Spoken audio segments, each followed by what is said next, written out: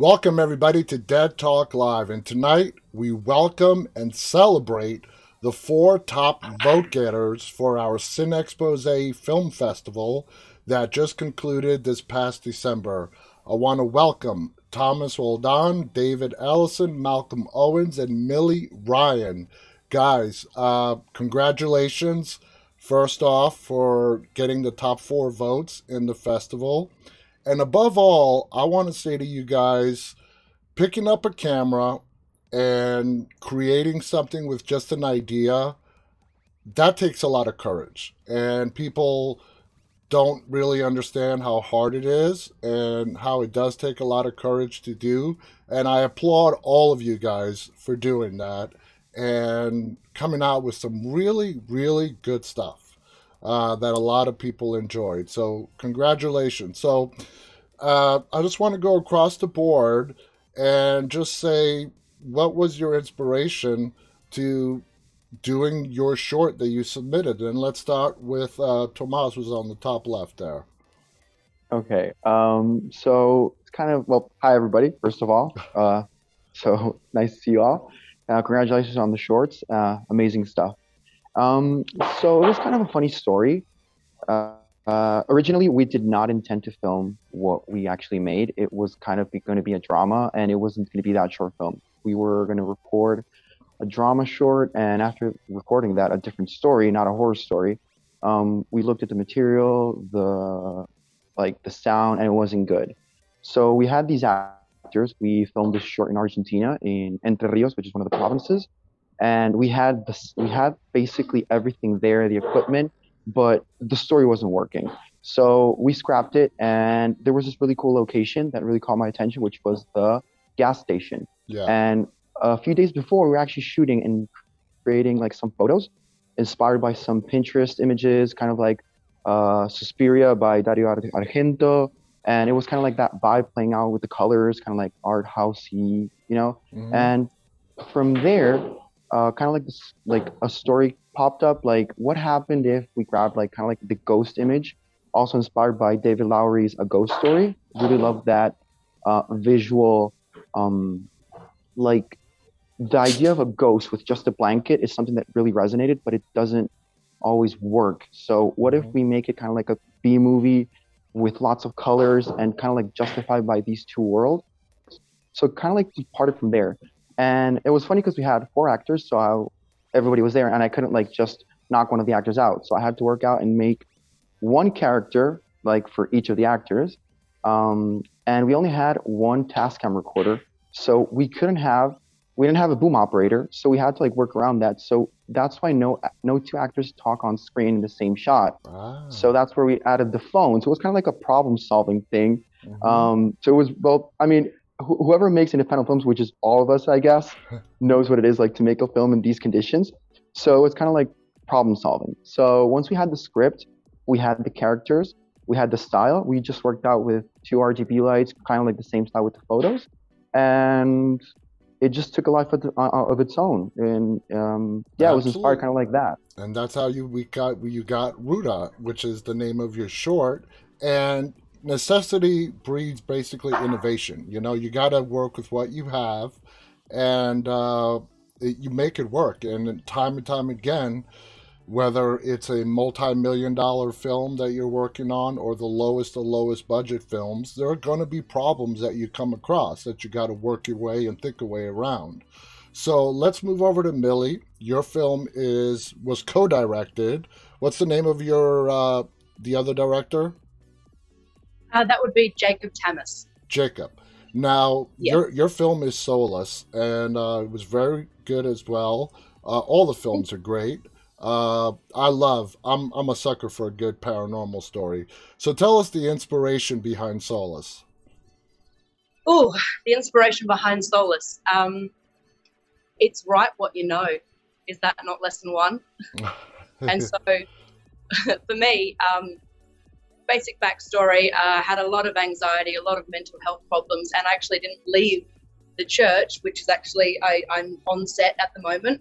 Solus was actually filmed in my house. Wow. So we own a church, and that church is a second-hand store. This building was built in 1863. A lot of history here. I can imagine. A lot of ghosts, a lot of spirits, and I, for one, don't really mess with that side of stuff.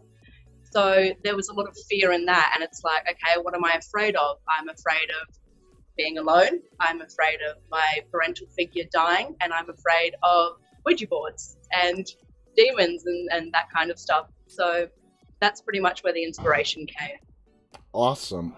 Now, moving on to David, okay? Familiar. Now, Familiar, I would have to say, out of all the movies that were submitted, was the most cinematography rich film out there. In fact, there's no dialogue in it at all.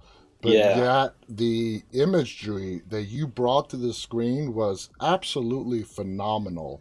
Thank you. And very good special effects. So I would love to hear what inspired that story that takes place, what is it, in the early 1900s, like post-World War I era? Yeah, it's kind of like a Shawshank Redemption type era, and basically it's actually based off a full feature screenplay that I wrote, and the idea came from at the time I was living with someone, and it wasn't working out, and as a result I was getting really, really depressed, and that kind of back and forth, I was thinking there's a film in here somewhere, and I was also watching Tina Turner, What's Love Got to Do with It? When obviously there's the domestic abuse going on between Ike Turner and Tina Turner. And then shortly after that, I watched the 1979 Salem's Lot, which is such a good movie. Oh, yeah. And the helper to the vampire, you know, you'd see him at the doorway going into the house. And I remember thinking, what goes on in the house when there's nobody around? What's the relationship? And what if it's this like toxic, abusive relationship, kind of like Ike and Tina Turner, do you know what I mean? Where he has to do as he's told. Sometimes he does do as he's told, but he still gets attacked because you've just got this thing victimizing him. And so it came from, that sounds really dark actually, but yeah, that's where the majority came from. And obviously, you know, the experience I was going through at the time with this flatmate where it just wasn't working out. And the effects we got from, I just put a post up on a Facebook group, which was all about visual effects, and just basically said, I'm looking for a guy to do some VFX for us for this film, thinking that we wouldn't get as good as what we got. And the guy who got in touch was a guy called Dimitri, who works for Disney. He's currently working on the live action The Little Mermaid movie. And at the time, he was so fed up with doing cutesy stuff.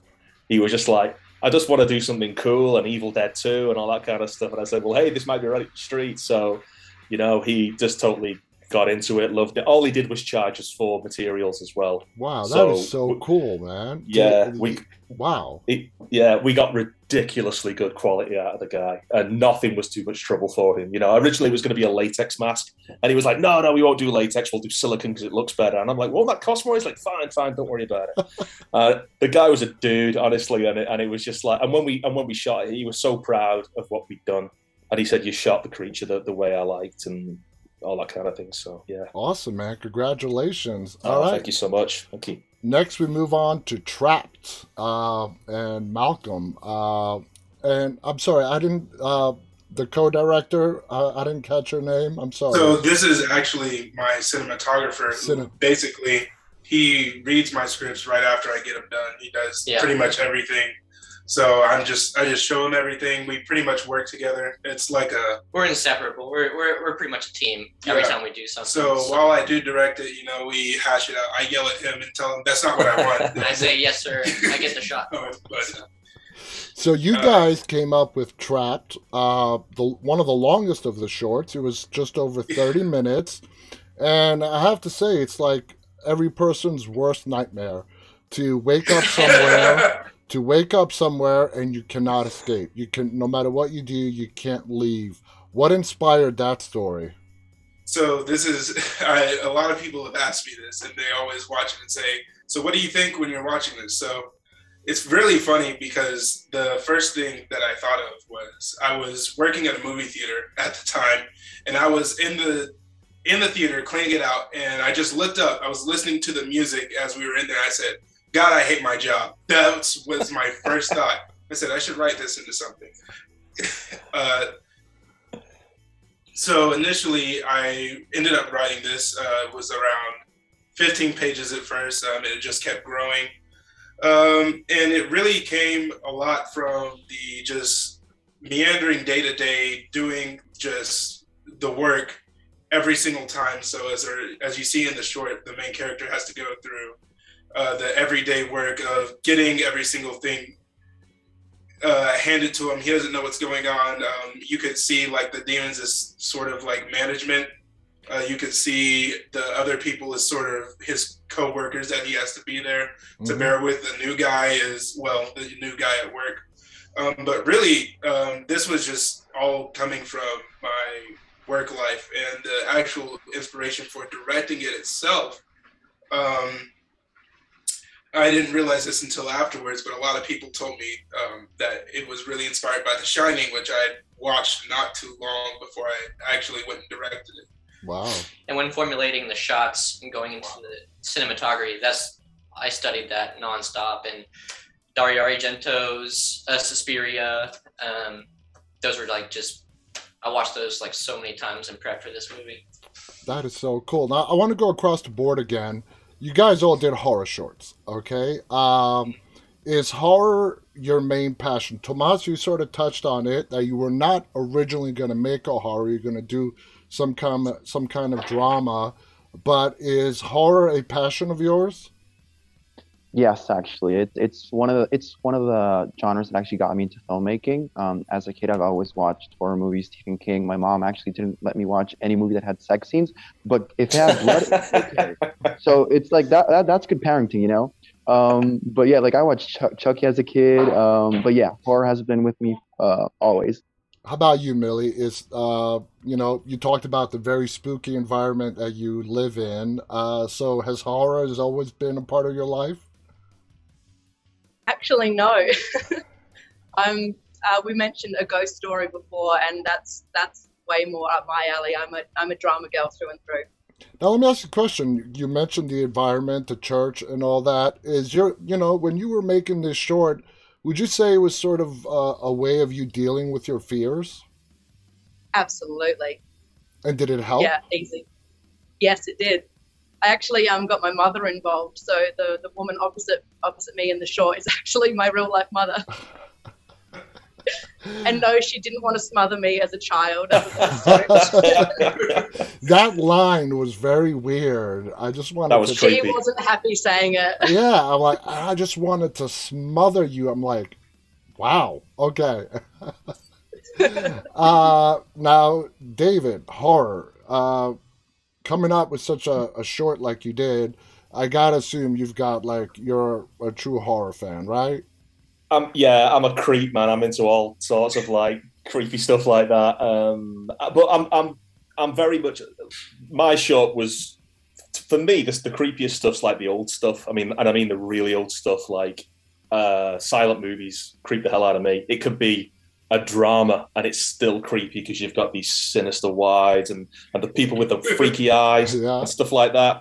So like, for me, I'm kind of like, I'm kind of harkening back to that. It's why I made it with no dialogue, so that it was like, kind of felt like a little bit of a silent movie. But yeah, I used to, I was the same as Thomas. I was, my parents would let me watch anything apart from, as soon as sex came on, it was bed, and, exactly. But I could watch anything, I remember the only film they wouldn't let me watch was Evil Dead 2. And they said, you can watch it tomorrow in the daytime, just in case you get nightmares. They let you watch the first one, though? Well, it was banned in the UK for so long, so we couldn't get a hold of it. But like, they'd let me watch The Exorcist, they'd let me watch American Werewolf in London. But when they hired, what's it called, the one with Jack Nicholson, Witches of Eastwick, and he starts flirting with Cher, it was bedtime, man. I couldn't watch that. Yeah. Now, Familiar is a great example in filmmaking on how dialogue, of course dialogue is important in telling a story, but Familiar has no dialogue. It's all about the movement. It's a story told, and it's told very well by a person who is just being terrorized and being controlled by this demon that he sees in his head. And you got to ask yourself, is this really a demon? I mean, it's a possibility. Is this a guy who's mentally ill? And all the different questions that pop up. But it just highlights the importance and the beauty of motion pictures and how a story can be told just through movement and cinematography. And great job on how you put that together. Oh, thank you. Now, Malcolm, where does horror lie in your guys' heart? I mean, you explained the story on the inspiration for Trapped, but would you call yourself a horror fan? I like watching horror, but I don't really write a lot of horror. I think that's the only other horror script I've ever wrote, period. I actually have like one horror idea for some Wendigo story to do later down the line. But really, a lot of the things I write is typically dramatic, thriller, and sci-fi. I've just noticed that I write a lot of sci-fi, so... That's awesome. That's cool. Now, Tomas, going back to Ruda, when I was watching that, it made me feel like sudden death. What if you were just to die unexpectedly in a split second where, you know, in the afterlife, you don't even know you're dead? Okay? Did that thought cross your mind when you were making this? So yeah, the idea of it is like basically the main character doesn't know she's dead. She's like in some kind of limbo, and as each time she redoes every single thing before her death, when she's becoming more aware of the situation, it's like information or this kind of like limbo starts changing whatever appears. Like towards the end of the short film, her brother isn't next to her, so it's like the realization of her being dead is going to set her free. Yeah. So she doesn't know she's dead, but it's like, you know, the puzzle pieces are coming together towards the end, and we don't know how many times she's relived that kind of limbo. There is a big belief in the paranormal world that, I don't know if you guys actually believe in the paranormal or not. I've never experienced it, but I'm a believer. I don't ever want to experience it to be a believer. But there's a theory that if you die an unexpected death really quickly, that you're lost. You don't know you're dead. Who knows what it's like on the other side? And these people need help to be told, hey, you've passed away. You can move on. So it's a theory. It's possible. Who knows? Now, going to the filmmaking process itself, I stated in the beginning of this show that you guys have my deepest respect for picking up that camera and creating something. Let's talk about some of the challenges. Millie, for people out there that want to do this, that want to create something on film, what were some of the challenges that you had to face? That would probably be a question better suited to Mr. Tamas, who isn't here today. We actually had a lot of trouble with lighting, so we had to, try and figure out how to get the scenes and the vibes that we were after, just with candlelight, or remembering what light was on, or was the bathroom light turned off, or this or that. But we came through, and I think we got excellent low light shots. The boys, they really know what they're doing. Nice. I work with 3 very gifted videographers and photographers. Nice. Very lucky. Now, going to Familiar, okay, like I said, a very rich cinematography film. You must have faced a lot of challenges into getting those shots the way you did. I would assume you must have. So what was the biggest one, and what did you do to overcome it?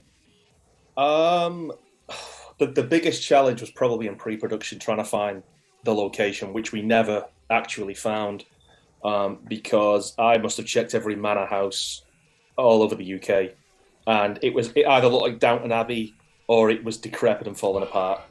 And so I wanted that kind of colonial American kind of look. So we ended up having to build it on sets. And I mean, that was great. It was a great experience just because it freed us. It freed us with shots. Suddenly, you know, if you want to go through a wall, you just smash a hole and put the camera through it because it doesn't matter. It's just a bunch of set flats. Yeah. The tricky part was trying to find the location and also finding my actor, Hugo. That took forever. I must have looked at so many different people, and there were certain people who could act right, but they didn't look the part. And I really wanted that kind of hawkish, dark, world-weary, non-specific background guy like Hugo, who's Portuguese. You know, I kind of look at him and think he could be American, or he could be French, or he could be vaguely European. You just don't know where he's from. And the minute I saw him, I knew he was the right guy. And I looked at his show reel, and I was like, I think he can do it. And I just offered it to him without even auditioning. I said, "Are you game?" And he was like, "Yeah." So he was great. He was great. No, he was amazing. He was so good. Yeah, he was fantastic. Yeah, he was. Yeah, now, in Trapped, which takes place inside of a movie theater, I assume you guys rented out a theater to get the shooting done? Yep. I went on Oklahoma's film commission website, and they have a great list of places, and we actually just went ahead and called the place, asked them, can we rent this out for 3 days? And they said, yeah, go ahead, come on. So yeah, we got all that done in about 3 days. Yeah. And it was a really rich location because, I mean, there's already theater lighting there. Mm-hmm. So we had the luxury of being able to use practical lighting while also using our own lighting to go with it. Okay, that's great. Now, that begs to the next question. Of course, there are a lot of people out there that want to make films, but money. Okay, that's the question for everybody is money. How do we pay for it? Shorts can be anywhere from a couple of minutes up to Trapped, which is just over 30 minutes. So you guys are talking to somebody who wants to do what you guys did. What would be the first piece of advice on how to finance it? You know, from $1,000 to $2,000 to $10,000. Tomas, I mean, what did you do to get the money together to make Ruda? So, to be honest, there was actually no money involved. It was my own equipment and very passionate people, and that's basically the best thing that you can get going to university, you know, meeting people that are in the same path as you are, people that believe in a story, and people that actually want to get things done. Mm-hmm. Because money was always going to be an excuse, and everybody just has a phone. If you have a good story, you just got to get out there and record it. And there's going to be a ton of people that are willing to go on a filmmaking journey and create a short. So it's just a matter of finding the right story and getting people to get on board. Just share it, because at the end of the day, you get a good product if everybody believes in it and the story is well told. So I think you just need to get that inspiration into people and you can get it done. Absolutely. In fact, we'll get it to Millie with the continuation of the finance question, but I want to go across the board and see cameras, okay? The actual technical equipment. How many of you guys filmed this on a phone? Did any of you film your shorts on a phone? Okay, nobody.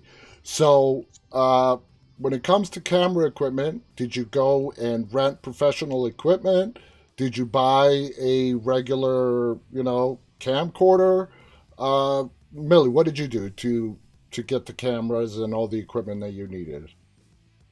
Like I said before, I'm incredibly lucky to work with 3 men who have audio equipment, microphones, like numerous cameras, and I've got a handful of cameras myself. So between the 4 of us, Solus actually only cost us $11. Wow. Fake blood. The rest of it we had. So, people, you don't have to go out and rent thousands of dollars of equipment to make a film. That's just not true. No. Not true at all. How about for you, Malcolm, and Trapped? I mean, what kind of equipment did you guys use? We own all of our equipment. We used a Blackmagic Cinema Pocket 4K with a 35mm lens and 50mm lens. We used a gimbal Moza Air 2 and some ARRI HMI lighting. So we had like a 1K, two 650s, and a 300, and we kind of just made do with all that stuff. And you guys already had that? Yeah. Okay. A lot of it was like the dolly and the bounce boards and stuff, handmade myself with like PVC and styrofoam. So nice, very, very creative. Now, Familiar. I mean, going back to that cinematography again. What kind of equipment did you use? We shot on two ARRI minis. We had one camera on a set of sticks permanently and one camera on a Technocrane from Panavision.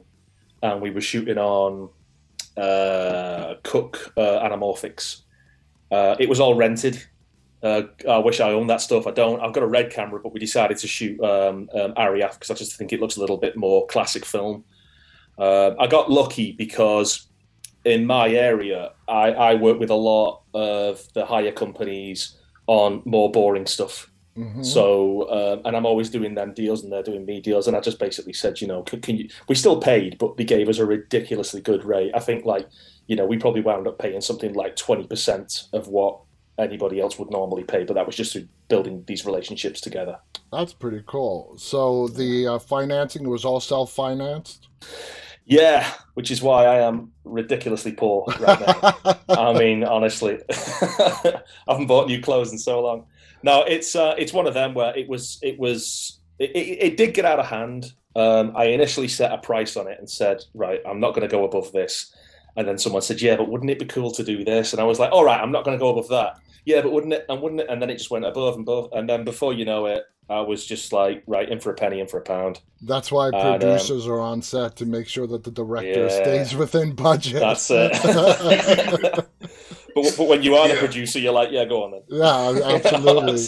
Now, you guys rented out a theater for 3 nights. Just that alone, how much did that cost in Oklahoma, you said, right?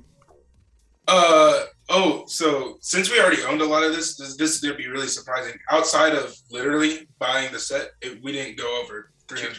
It was like we didn't go over 2K entirely for the whole budget. It's not bad. And you guys, like I said, you guys filmed a 30-plus minute short for under 2K. Nice. Oh, yeah, and the thing that cost the most was just the location at $1,400 or $1,200, and that was about it. Nice. Now, Tomas, Ruda, how many films prior did you make to Ruda, shorts or other films, or was Ruda your first ever film? So actually not. I went to film school. In Argentina, it's a 5-year degree, so we're constantly creating short films, different situations. So we're always kind of like exposed to that kind of like creative process. But a short film, I think that's probably like I would say 4th or 5th. And it came after a feature film, which we just finished like about a few months ago. It was a 4-year process. So yeah, I would say that it would come after 3 or 4 short films and a feature film. So you have a feature film. Does it have distribution? Does it have a buyer? I mean... So we're currently in that state right now. We have the premiere. It's a drama film, coming of age film, and it's currently just in film festivals.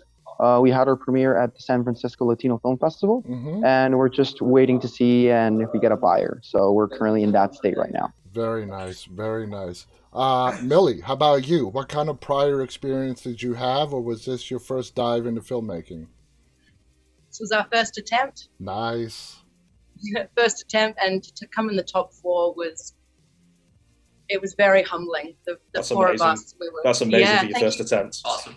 Thank you so much. That's amazing. That is amazing. And was it what you thought it would be? Was it just like, this is my calling? What were you feeling after you saw the final edited piece?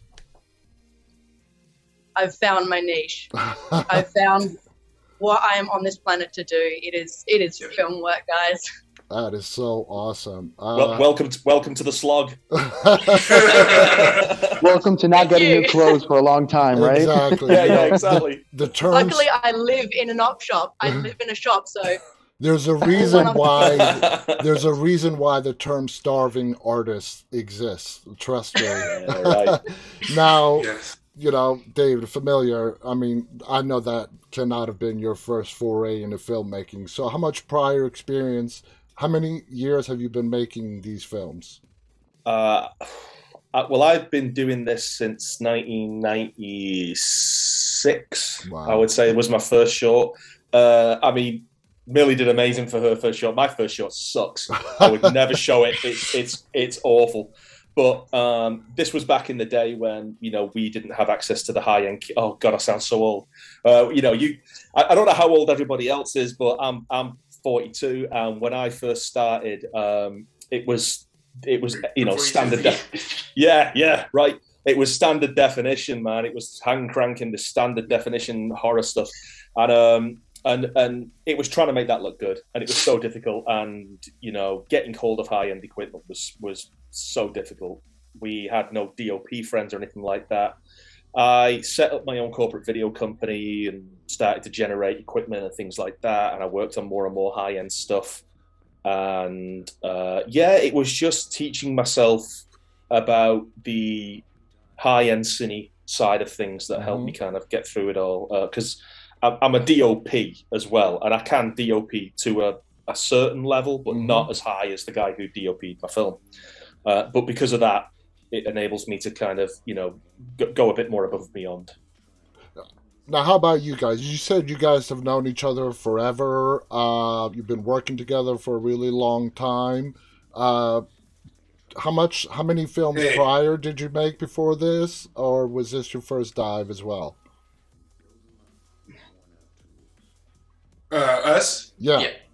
So, this was not really our first, but I never took film school ever in my life. I've wrote 1 or 2 screenplays right before that, and we kind of just jumped into it. So the first thing that we ever did was this thing that we shot at my own home, and it was kind of a feature. It's a 66-minute long thing, and it really humbled us, because you know, we had big thoughts, very unrealistic as everybody else is. And again, we're also young, so you know, we're very ambitious still. But after making it, I went ahead and said I wanted to do this short film that I had wrote. So I went ahead, did everything, and this is the second thing we've ever done in film at all. Wow. Good job. Amazing work, guys. David, did you, well, first of all, by a show of hands, how many of you partook in the post-production editing phase of your films? I did it. Great. Okay. Millie was the one overlooking the shoulder and making sure that it was done properly. When it comes to the editing, post-production, that is probably one of the things that takes the longest times. It doesn't matter. I'm an amateur editor. I've been editing for 20 years, and I know the work it takes to put together just a 1-minute clip. David, with Familiar, how long did the editing process take to get it just the way you wanted it to? The editing actually wasn't too bad. I think because our editor was doing a lot of TV, so we could only spare, I don't know what it was. It was something like 2 days a week. And that was actually not too bad. I think the process that took the longest in post was the sound design. And that was because we went through, I think, 4 or 5 different sound designers who came on board, and nobody was delivering the way we wanted. So we wound up just doing it ourselves. Well, explain to the people what a sound designer does. So sound design is basically creating the soundscape of the film, the atmospherics, the sound effects, acknowledging every audio event that may happen outside of the score and dialogue. And everything felt a little bit, I don't know if this reference works for you guys, but everything felt a little bit Doctor Who. It felt a little bit cheap. People were using sound effects, and I thought, I've heard that sound effect a million times before. And they were doing the obvious stuff, and we wanted it a lot more subtle. So when we were in post, the composer of the film, who's my best friend. Yeah. He said, "Look, I'm pretty sure between me and you, we could do this ourselves," and that's what we did. And then we put the sound, laid the carpet down, and then sent it off and got the whole thing mixed. I think editors in the industry are some of the most underrated people. Mm. I mean, I don't think they get the credit they deserve because yeah, for sure. Yeah, a movie can be made or broken in post-production. Definitely, it's legit made in the editing room. It is. It really is. What's great is when you get an editor who just thinks of something you never even thought of, or sometimes it can be a mistake. Sometimes they can just put something that shouldn't be there, and you're like, whoa, actually that's really cool. Yeah. And sometimes it's intentional, sometimes it's not, but you can be so close to a project and not see the right way to go about it. Or you could be fighting to keep a scene in or a shot in that you're like, that has to stay in, and they're like, get rid of it. And sometimes you'd get rid of it and it's like, wow, that's like 50 times better. So the art is so essential, so underrated. It's always great to actually get a second view on whatever you're working on, because I'm pretty sure most of everybody was like basically involved in the editing. Mm-hmm. But when you get a second look at it, and you get to see something that wasn't there, and that's amazing, because you're basically focused on your vision, and sometimes your vision isn't the best way to tell the story. Absolutely, And I don't know if any of you guys went through it, but for me, the most depressing part of making a film is when you get your first assembly. When you oh my God, you're like, what? This sucks. I can't fix this.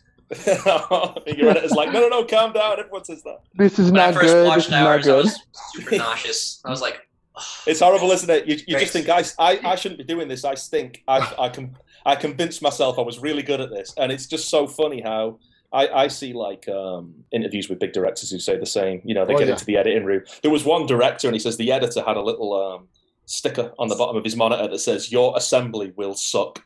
Don't worry." And it's like, you need to be reminded of that. Everybody's their own worst critic. Everybody is their own worst critic. Now, Millie, you also start in your short. What kind of acting, aspirations do you have?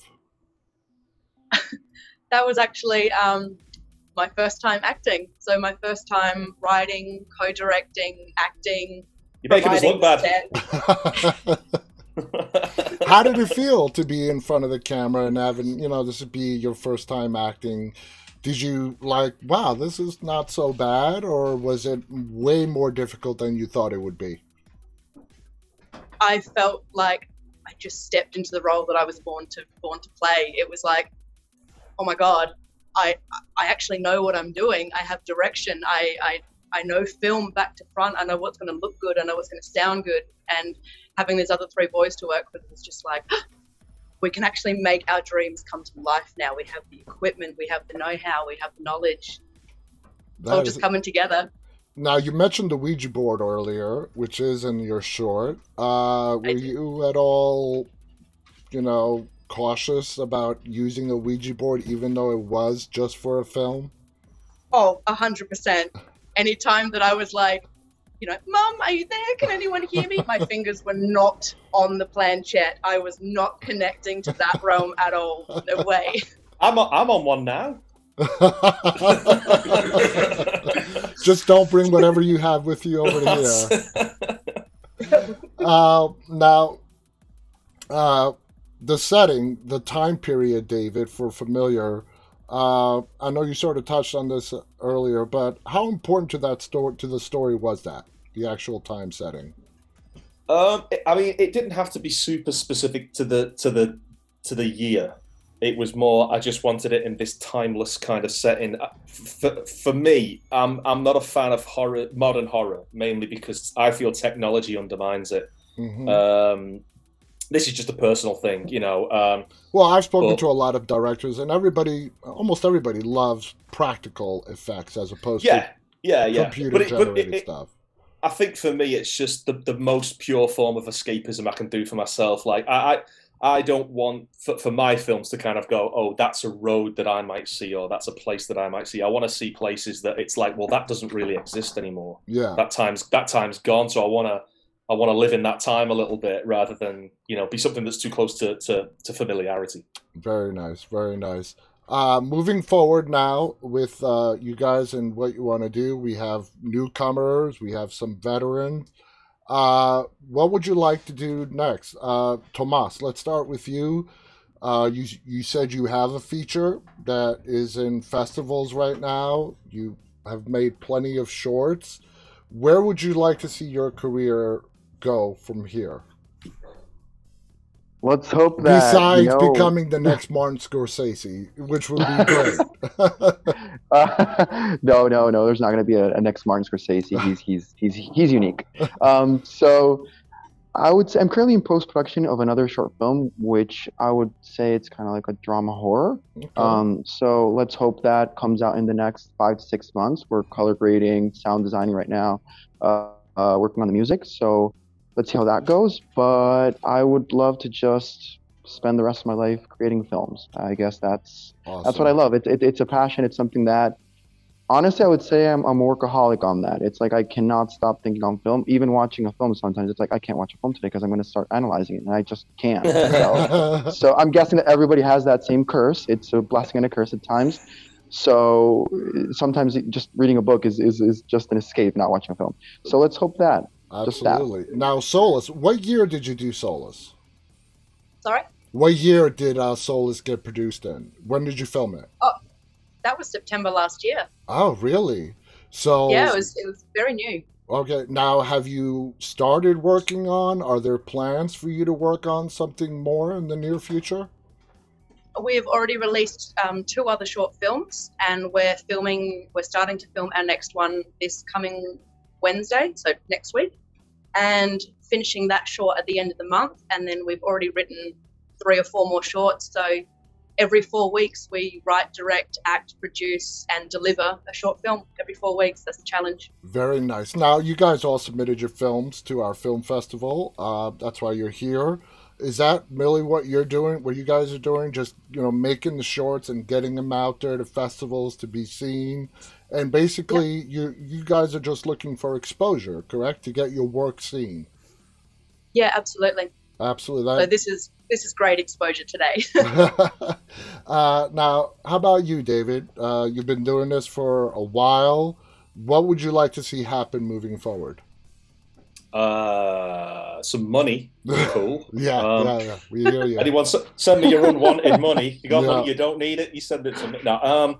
I'm working with a producer at the minute, and we're looking at trying to get Familiar made as a feature. We're going to be going to Cannes this year if it isn't shut down from COVID. Yeah. And I've got 2 other screenplays, and just get the full feature made, really. That happens very often where big movies have started out as short films. I've interviewed a lot of people who I was actually surprised as I'm doing my research, getting ready to interview them, that the feature that we're going to talk about started out as a short film. Yeah. I mean, do you have like a screenplay in mind with Familiar, with all dialogue, since it's a no dialogue short, to make it into a feature? Yeah, the screenplay's already written. The short is essentially the first 10 minutes of the film, and then there is dialogue in it. It's very minimal. If you think of I'm trying to think, like M. Night Shyamalan kind of does it. Yeah. It's very minimal dialogue. It's very atmospheric and just low key dialogue. It's kind of like that. Okay. But I mean, it's still essentially like 5 people in it. It's just one location, so it's not a super expensive project to kind of get off the ground. But I do need the problem with it is actors. I've got to get good actors, because it almost gets a little Shakespearean in the relationship between the guy and the creature. The creature starts to appear to him as like an old man. So they can talk, and it's that where it's like if I don't have good actors for that, it's gonna fall. So we're currently talking to a casting director about getting it in front of some high profile actors, and that is essential. I mean, every department in making a film is essential, but I've told a lot of people the 2 most essential things: you need a good story, and you need the acting. Okay, because 100%. There's talent in actors when you're watching them on the screen. If they can draw you into their world which is what a film or a television show is supposed to do, then you know you've got some great talent right there. Yeah, exactly. Now, with you guys, having this being your second film, Trapped, you just, I'm assuming, want to keep busting out those short films and looking for that big break, right? So I'm actually, I'm going to be very weird, and a lot of people are very much so going to disagree with what I'm about to say, but I gave myself a new motto of, I don't want to do something just because I can, but I want to do it because I know it will be great. And that's what this is all about. That's what this is something that I've stuck to really much so, to the point where just recently some guy had asked me to direct a short, and I just really didn't know if I wanted to do that. Strictly because I'm also very much I want to write a lot of my own things, to which I really already have. Like every single thing that I want to do, I've already have it written. Like I already have 5 features written.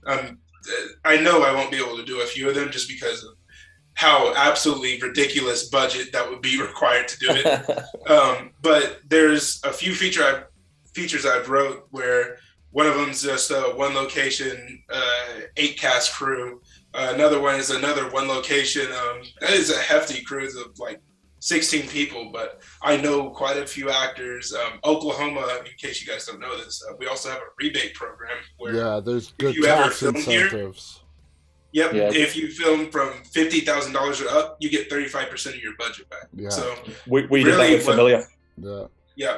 A lot of what we're looking forward to doing is I really, want to find like somebody who has any stock in me at all to try and get something done. Yeah. Try and give them a product that they want and everything. So that's my biggest goal. And you got 5 scripts that are done? Yeah. Oh, yeah.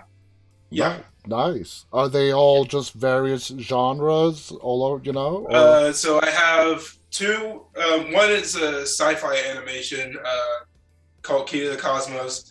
I have another sci-fi script. It's a sci-fi drama called Cosmic Convalescence. Another drama called Terribly Good with Words. Comedic thriller called Piggy Went to the Market. And mystery thriller I just wrote called House of Judgment.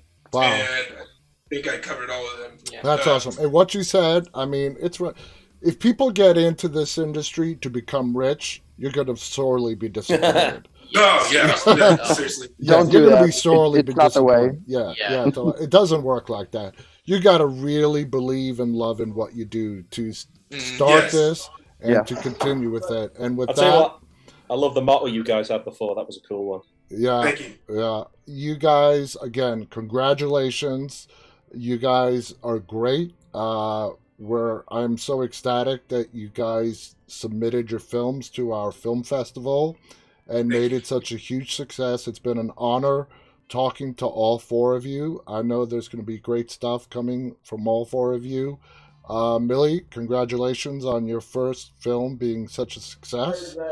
Thank you so much. So that was a great film. I really loved your film. Yes, Thank all you. of That was fantastic. I loved everyone's works. You are all you guys, you guys are an inspiration. Great stuff, guys. That's the way to go. Just keep creating. Never stop creating. Exactly. That's what this is all about. I want to thank all our 4 guests. I want to thank our audience for tuning in, whether you're watching this live or later on. If you guys have the passion for it and you want to create something, don't let anybody tell you you can't. I started this show with nothing. I didn't have a distant uncle in entertainment. I started this with nothing, and today I'm talking to you 4 great people. I'm to you 5 great people. So anything can happen. Don't let anybody tell you that you cannot do it. So congratulations again to you guys. Thank you to everybody. Till next time, stay safe, stay walking. Good night, everybody. Night. Thank you. See you guys. Thank you. Thank you. See you guys.